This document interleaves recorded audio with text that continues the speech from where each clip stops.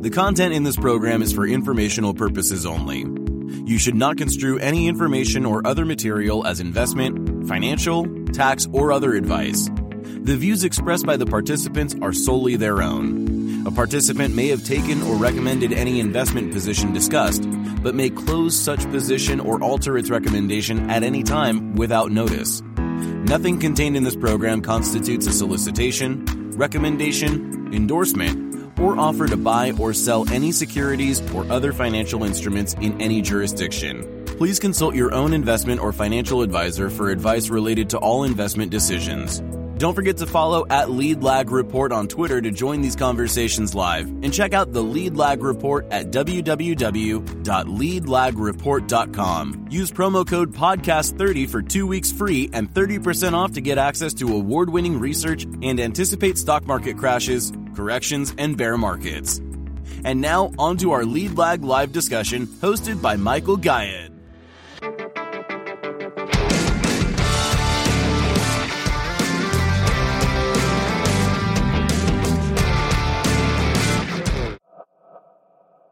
Joining me for the hour, Tiago Reis.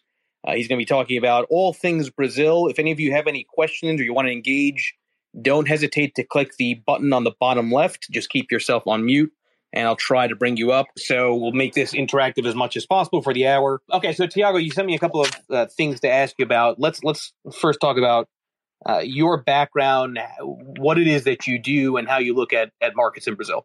I used to be a portfolio manager in an equity fund here in Brazil. Then I started a research company. We do research on equities, real estate investment trusts in Brazil. And now we have our own funds. So that's my background. I love stocks. I've been investing since I was 17 years old. So more than half of my life spent on Brazilian capital markets. Okay, so let's talk about what's happened this year, because Brazil, for lack of a better way of saying it, has been completely on fire. I mean, it's just been unrelenting on the upside. And obviously for the last decade, it hasn't done too much. But how do you explain the way the market's behaved so far this year relative to everything else that we're seeing globally, which is showing obviously much more weakness? Okay. As you said, over the last decade, Brazil was probably the worst stock market in the world. So our stocks are cheap now. And I believe that people like you are starting to realize that Brazilian stocks are cheap. And I believe that over the last 5 years, most of the Brazilian companies are increasing their dividends, are having better results, a stronger balance sheet. I believe that I never seen the Brazilian companies with strongest balance sheet that as we see today. So I believe that international investors are starting to realize that Brazilian companies are profitable. They have strong balance sheet. They're very competitive in some niche, especially commodities. Our banks are very strong balance sheet, strong ROE. So I believe that people are starting to realize that Brazilian companies are paying 5, 10, 15, even 20% on dividend yield. And people are starting to compare with their alternatives. So when they compare, I believe that some people believe that Brazil is a cheap market and they're starting to invest here in our country. Okay, let's play with the word cheap for a moment, because you often hear people talk about investments being cheap, but cheap can be a bit subjective. How do you define cheap when it comes to the markets? Okay, I believe that you can compare some ratios. PE ratio, Brazil is below global average, is below even our own average over the last 10 or 15 years here in Brazil. You can compare dividend yields. I believe that it's very rare to find a country with higher dividend yields than Brazil, probably Russia right now, but we don't know what to expect from Russia over the next 12 months. I believe that I would not suggest if you're an income investor to do Russia right now. But Brazil, I believe it's safer than Russia. It's not the big statement here. I believe everybody will agree with me. And price book value, Brazil is cheap. I believe every ratio that you compare Brazil is cheaper than global average, and Brazil is cheaper than its own average.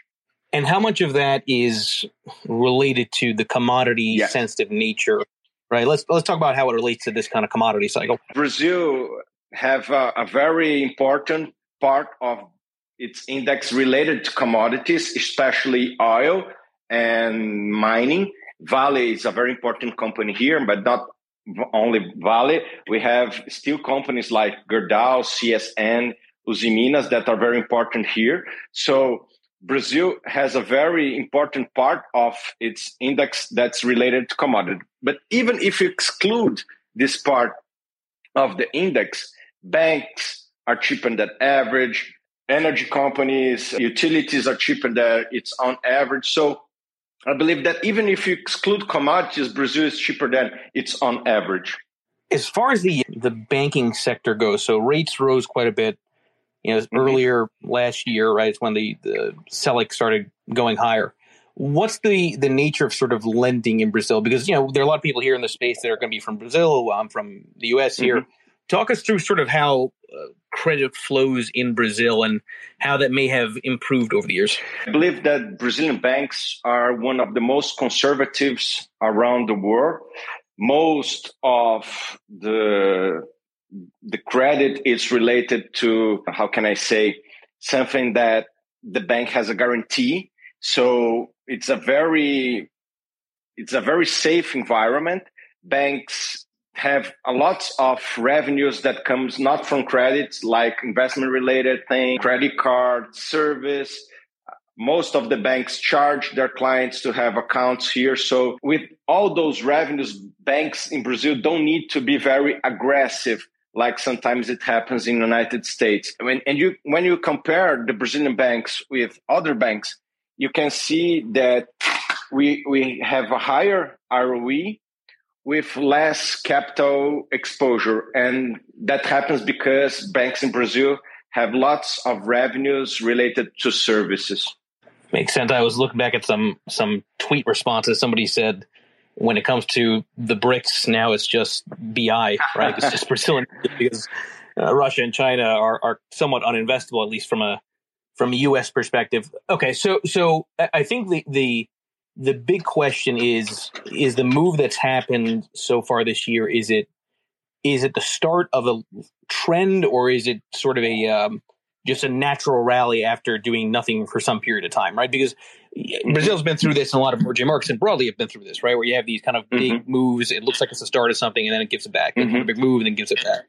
So is there something different this time around that you can identify, other than the cheap nature of Brazil stocks, that you think makes this a little bit different than prior? I believe it's the same. We have the same situation that we have in the past. Most of the economy in Brazil didn't become better over the last 10 years. The education didn't improve. The infrastructure didn't improve. I would say that the business environment has improved a little, but not much. So we don't have a sustainable, good environment for business. So I believe that when you do this question, your question is something related to commodities. Brazil will have a good decade or years ahead if commodities have a good years ahead. It's very hard to imagine Brazil having a very good years ahead if commodities don't go with the index.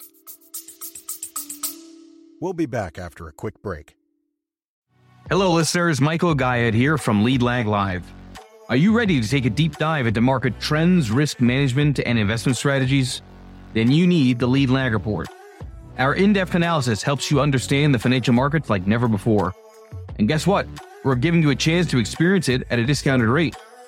Visit theleadlag.report/leadlaglive and get an exclusive 30% off on your subscription.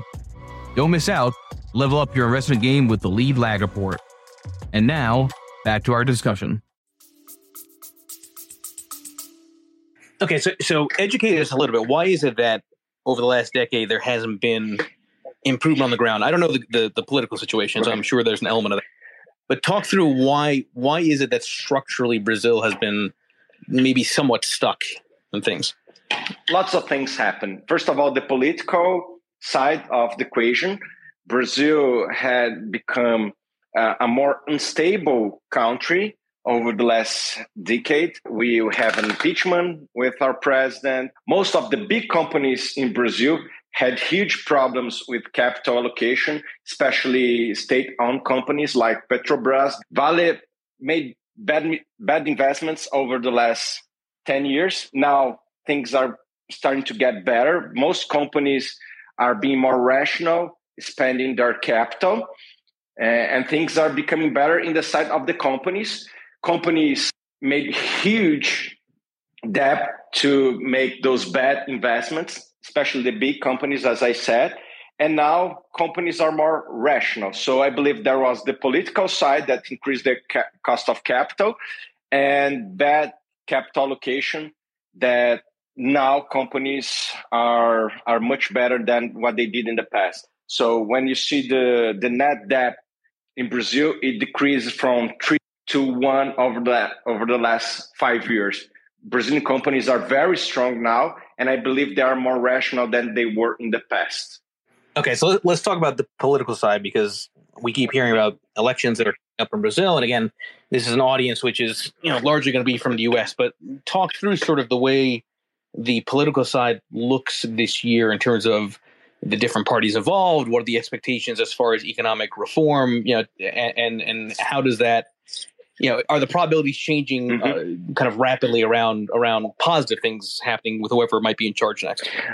An election with two strong candidates. Most of other candidates are not strong in the polls. So we have Bolsonaro, which is the actual president of Brazil.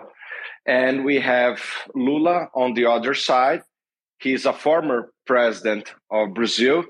Both have a very different opinion about economy and reforms, etc. So Lula is more on the left side of the equation, and Bolsonaro is more on the right side of the equation. But doing reforms in Brazil is very hard for both sides. The Congress in Brazil is dominated by what we call Centrão, which is like big center.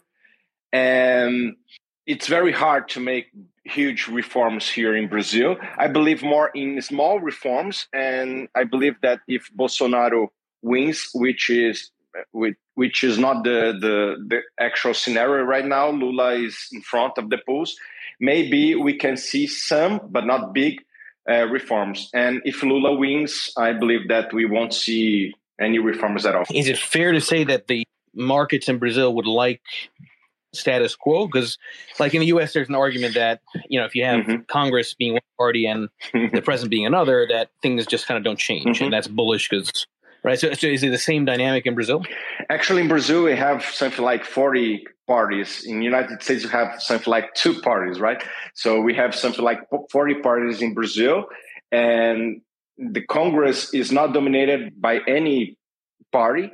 We have this huge block that we call, as I said, Centrão, which is like big center.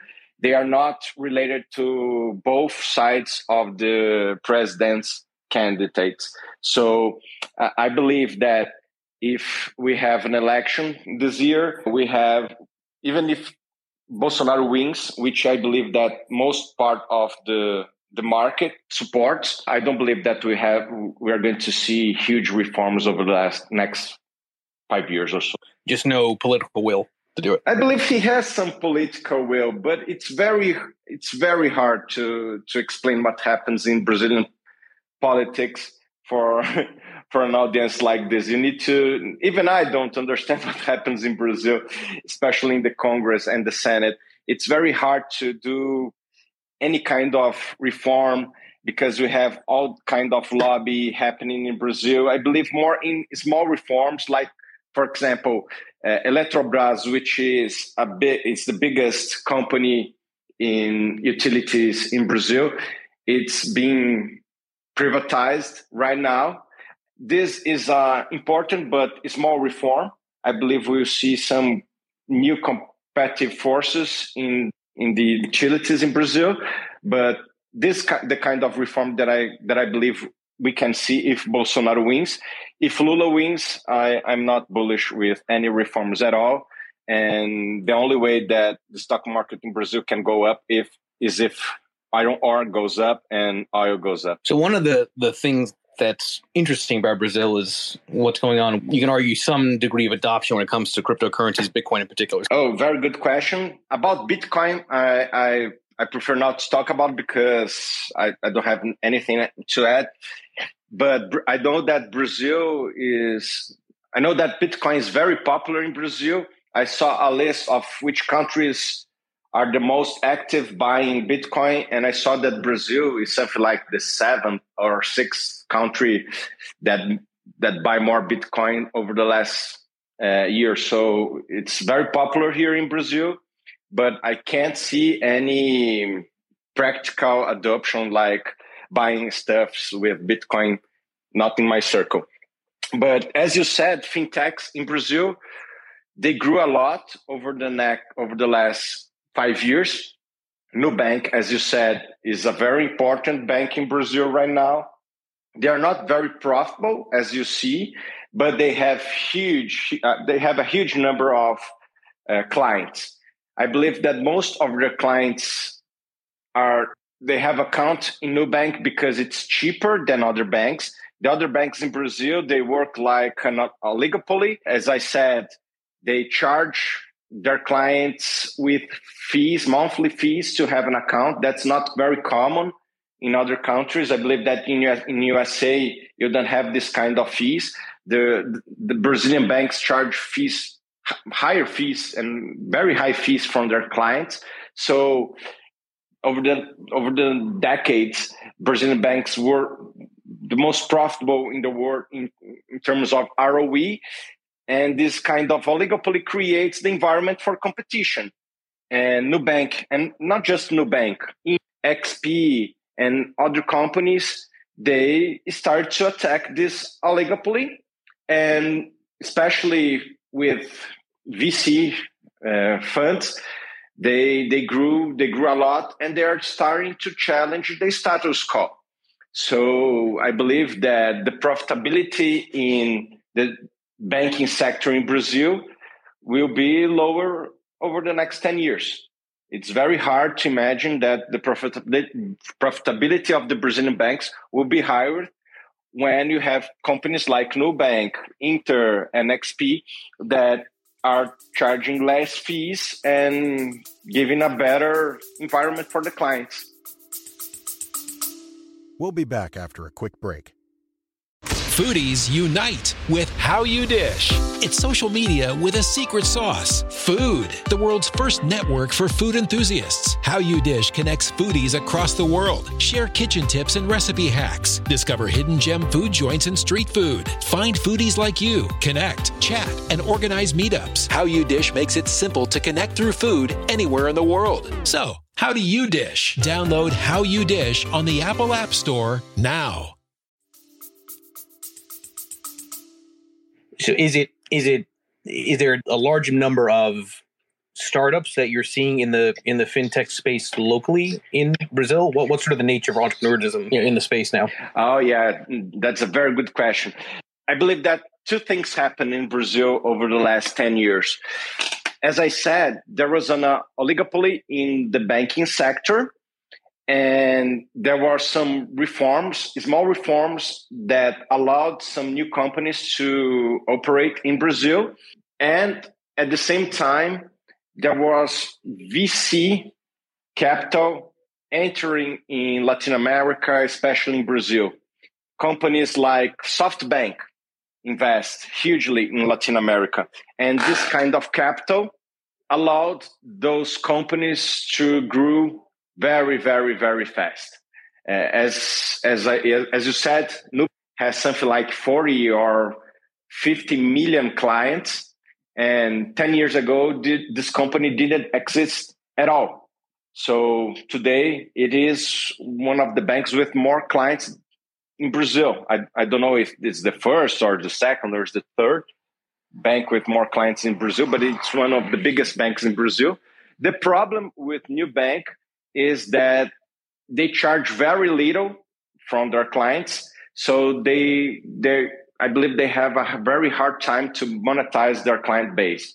Okay, so let's talk a little bit about the agriculture side, Tiago. There's a lot of concerns around Russia, Ukraine, wheat, corn, all this, kind of the ag side. Have you seen any kind of recent pickup in activity or talk around the ag space and how war might be impacting demand and supply, in Brazil? In Brazil. Actually, when the war started, I believe it was on last week, I don't know, Wednesday or Thursday. And since then, the Brazilian market is closed because it's carnival in Brazil. So people don't work at this time of the year. So we had just 2 days in the stock market. So we don't have the full picture of what's happening or what could happen in the Brazilian stock market. But I believe that we need to analyze sector by sector.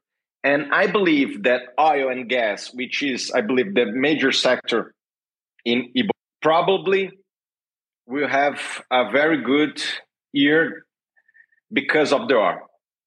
Actually, we are, I believe, most Brazilian people, and I am against war, etc. But I believe that Petrobras will have better results because of the current situation. Why? Because the oil prices are higher and higher.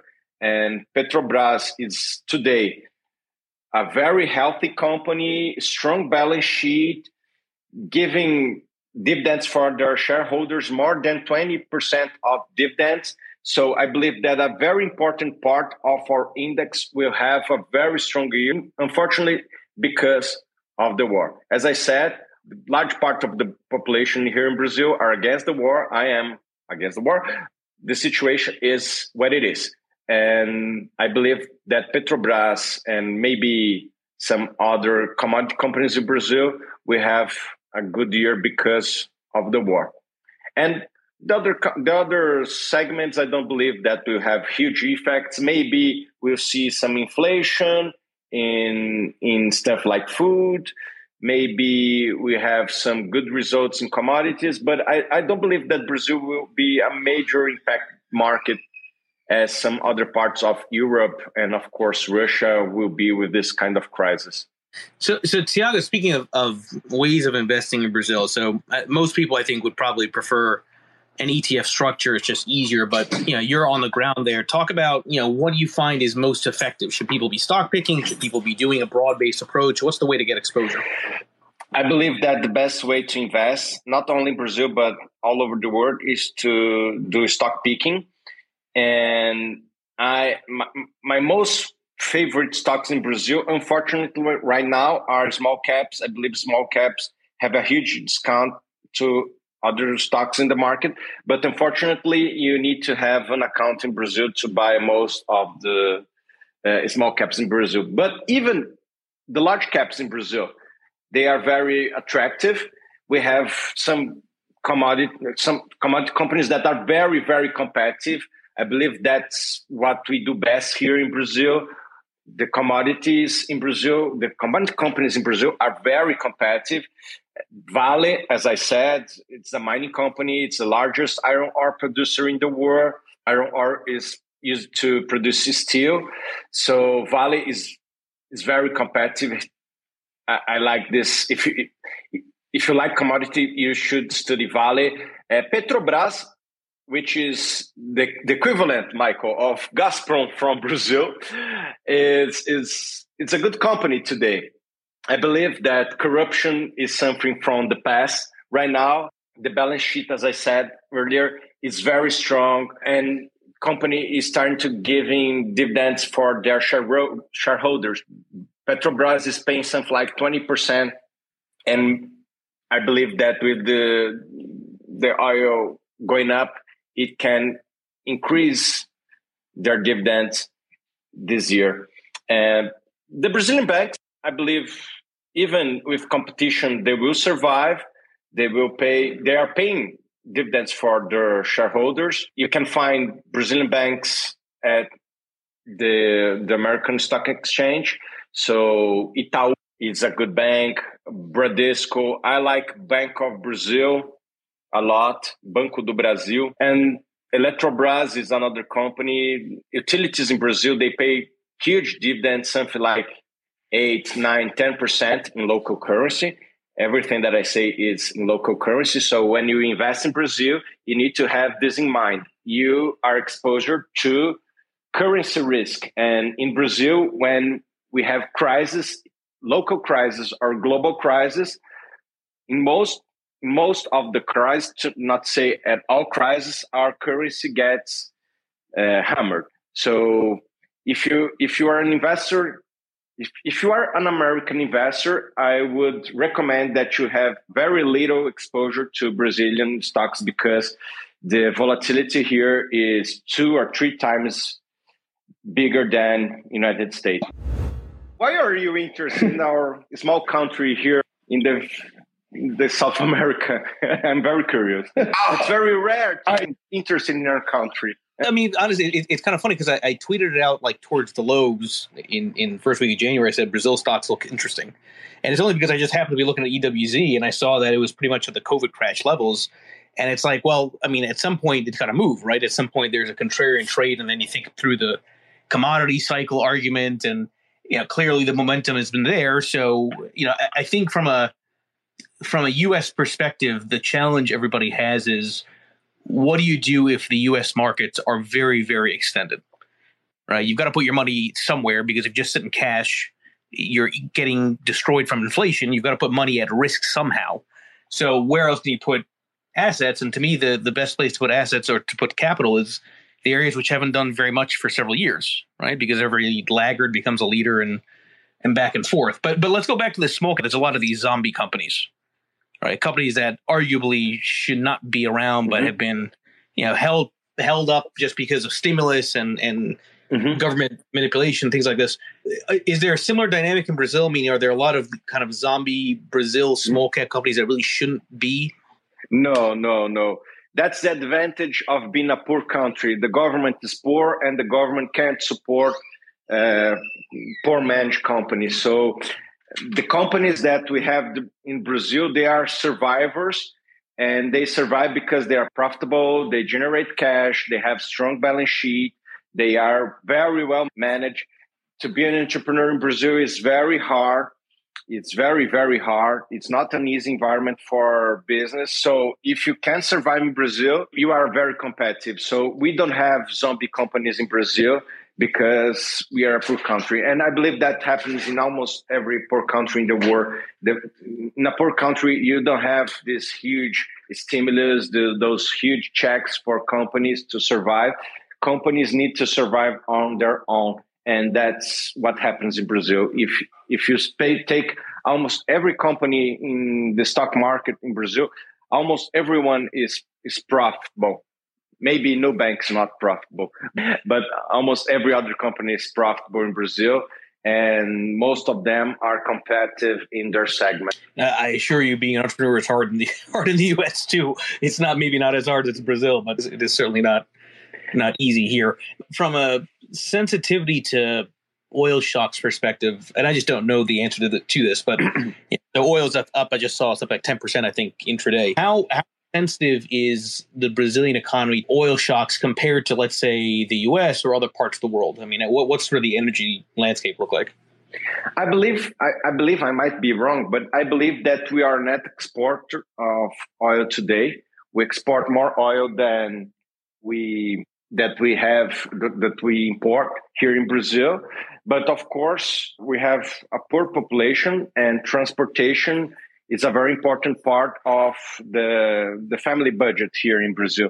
So when the oil prices go up, inflation go up here in Brazil, and it affects the poor very hard because transportation is a very important part of their expenditures. So we have this kind of ambiguity. For Petrobras, it's profitable to have the oil at these prices. We have a very competitive company here in Brazil called Petrobras, but for the population, is not a good thing. So today, Petrobras is not a popular company here in Brazil because of that. They are increasing prices almost every week, and population is not happy with that because everything is going higher and higher and higher. and people can't afford to this kind of increasing prices anymore.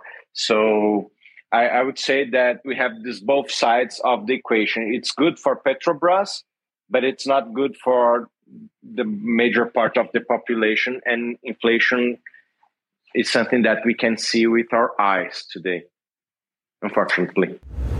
Actually, this is a very important risk that everybody that's listening to us right now needs to know. There is the currency risk in Brazil. It's huge. It's huge. You need to put that in your risks, because this is not Europe, this is not China.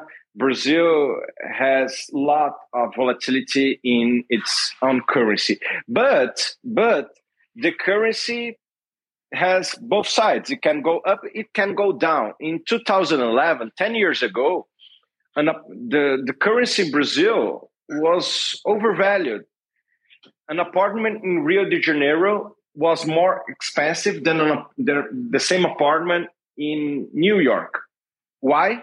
Because our currency was strong at this time.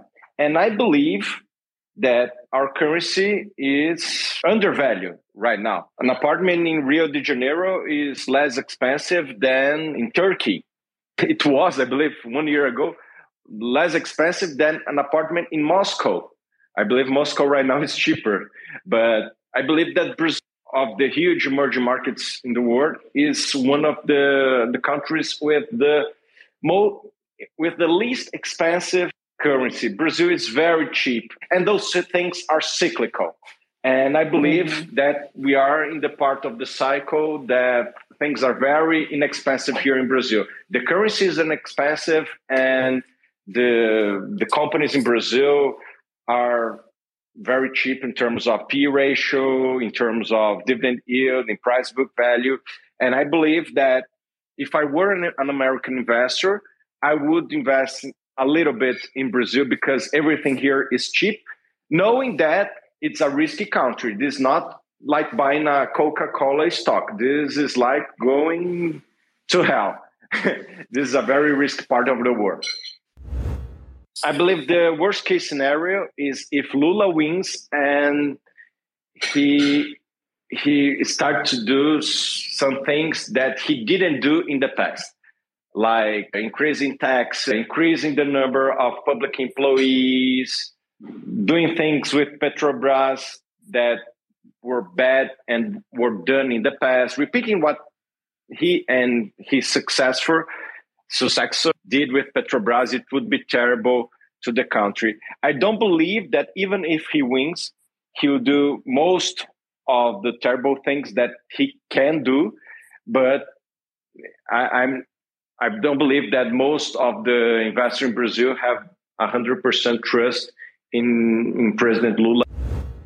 I don't believe that it will happen before elections.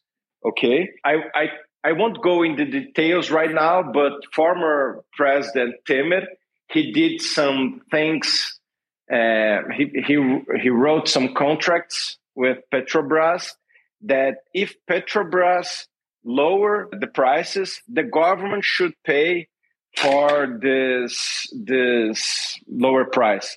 And this was a tested contract. It was tested in the past, and the government, even during the Temer administration, needed to pay Petrobras shareholders for these losses. So since then, no president has done this, which is decrease the prices of oil in Brazil.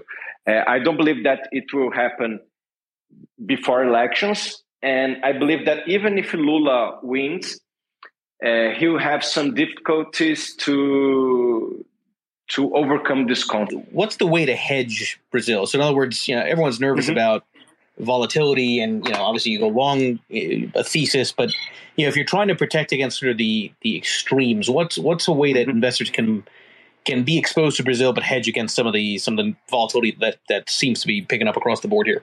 I will tell you what I do as a Brazilian investor.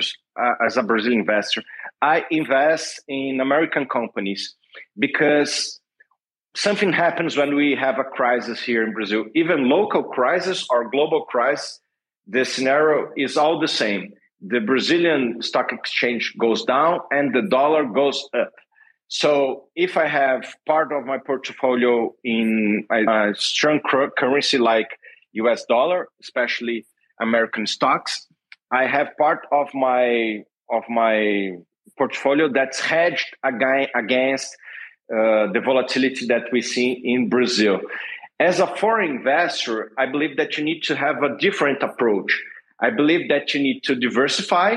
So I wouldn't invest, if I were an American investor, I wouldn't invest more than 5% in Brazil, but I would invest even lower percent, maybe 1, 2, 3 in Brazil at maximum, because the volatility here is very high. I don't believe that most American investors are used to see the kind of volatility that we see in Brazil. I incentivize everybody to go and see EWZ and see the kind of volatility that you see here in Brazil.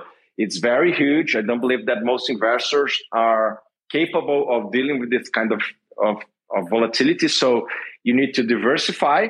And besides diversification, I believe that you can hedge the currency risk. It might be expensive, so you need to see this with your bank. And you can invest in things that are have less correlation with Brazilian markets, especially strong markets like United States and Europe. The correlation is very low with the Brazilian stock exchange. And that in and of itself is probably the most appealing aspect of it. So I'm always amazed by the engagement whenever I tweet Brazil. I don't know if it's bots. I don't know if it's just a very strong retail community, but what is the nature? I am curious. What is the nature of sort of the on the ground excitement? Meaning, do you see, like, years ago, you'd have all these news stories about, in China, when China's markets were hot, you'd have all these new investors coming in, retail accounts would be opening up, like gangbusters every day. What's sort of the skew of institutional versus retail in terms of active traders? There were some things that happened in Brazil over the last 5 years, especially the interest rates. They get lower over the last 5 years. It decreased over the last 12 months, but over the last 5 years, it decreased a lot. So the number of individual investors in the stock market in Brazil increased a lot. When I started my company 5 years ago, Brazil had 500,000 investors, and now we have 5 million investors in Brazil. It's 10 times higher than it was 5 years ago. And Brazilian people are very active on social media. Brazil is the second country in the world where people spend time on social media. Instagram, Twitter, LinkedIn, TikTok, YouTube. Brazil is very huge on social media. Brazilians like to see what's happening in other people's lives. And Brazilian people are very social. So we spend lots of time on social media. And I believe the third point is that it's very rare to see someone from abroad to say good things about your country. So when someone like Michael say that he's bullish on Brazil, people gets happy because it's not something that we see every day. I guess I'll take that as a compliment. I don't know how that if that's true, but I guess that makes some sense. Okay, so we covered a lot of different areas. Let's hit a little bit on this point about state controlled versus non-state controlled. And I just don't know the details on that end, but there's always this sort of concern that when you invest in anything that's state-owned or partially state-owned, they don't care. The state doesn't care about as much about profitability, right? As opposed to purely private, right? So talk about how is that in Brazil? Meaning, how many stocks have some kind of state ownership, or do they tend to perform better or worse than more private enterprises? Just talk through sort of that dynamic.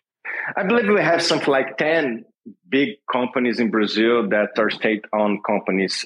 Petrobras, which is our equivalent to Gazprom, our oil and gas company. We have just one oil and gas company in Brazil. Russia, I believe they have 3 state-owned companies. In Brazil, have just one. We have Bank of Brazil, which is one of the biggest banks in Brazil. It's a very well-run bank. Actually, it's a very well-run bank. It's 4 times earnings. It's paying like 10 times P ratio. It's one of the biggest position in our fund. I like Bank of Brazil. I like Petrobras. Actually, I like Eletrobras, which is an utility company, generation, transmission of energy in Brazil. They are the largest energy company in Brazil, utility energy company in Brazil. And we have another small state-owned companies that are local, like, for example, the Bank of Rio is a small state here in Brazil. It's a small state. It's an important state in the south of Brazil, and they have their own bank. And we have some local state-owned companies, but those three are the largest one: Petrobras, Banco do Brasil, and Eletrobras. One oil company, one bank, and one utility company. The other companies are all private companies. The state is not in control of any of other companies. And it's important to say that we saw lots of changes in the governance of the state-owned companies over the last 5 years. 5 years ago, the state-owned companies in Brazil were run like Russian state-owned companies. Corruption, they were used to political purpose, geopolitical purpose. They were used to control inflation, decrease prices. They were used to put some friends of the government jobs for those people. They were very inefficient in every kind of way. Corruption, capital misallocation.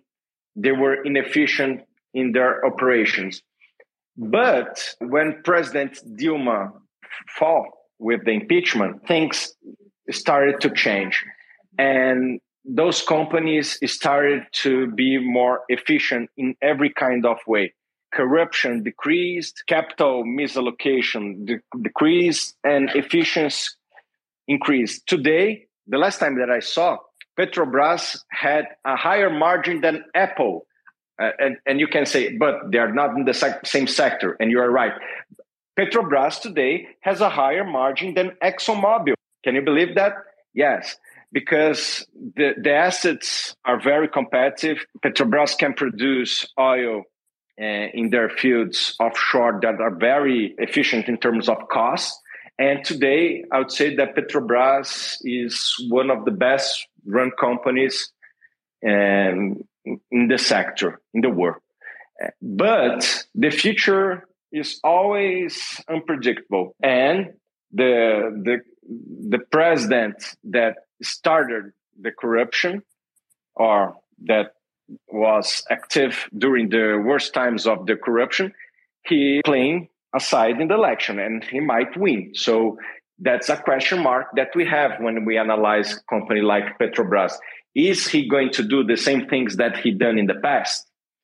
I believe that there are some difficulties if he wants that, because the civil society, the press, everybody is watching today things that weren't happen 10 years ago, 15 years ago. Social media didn't exist 20 years ago. So today, the society as a whole pressures a lot. And I believe that the kind of corruption that we saw in the past is a thing of the past.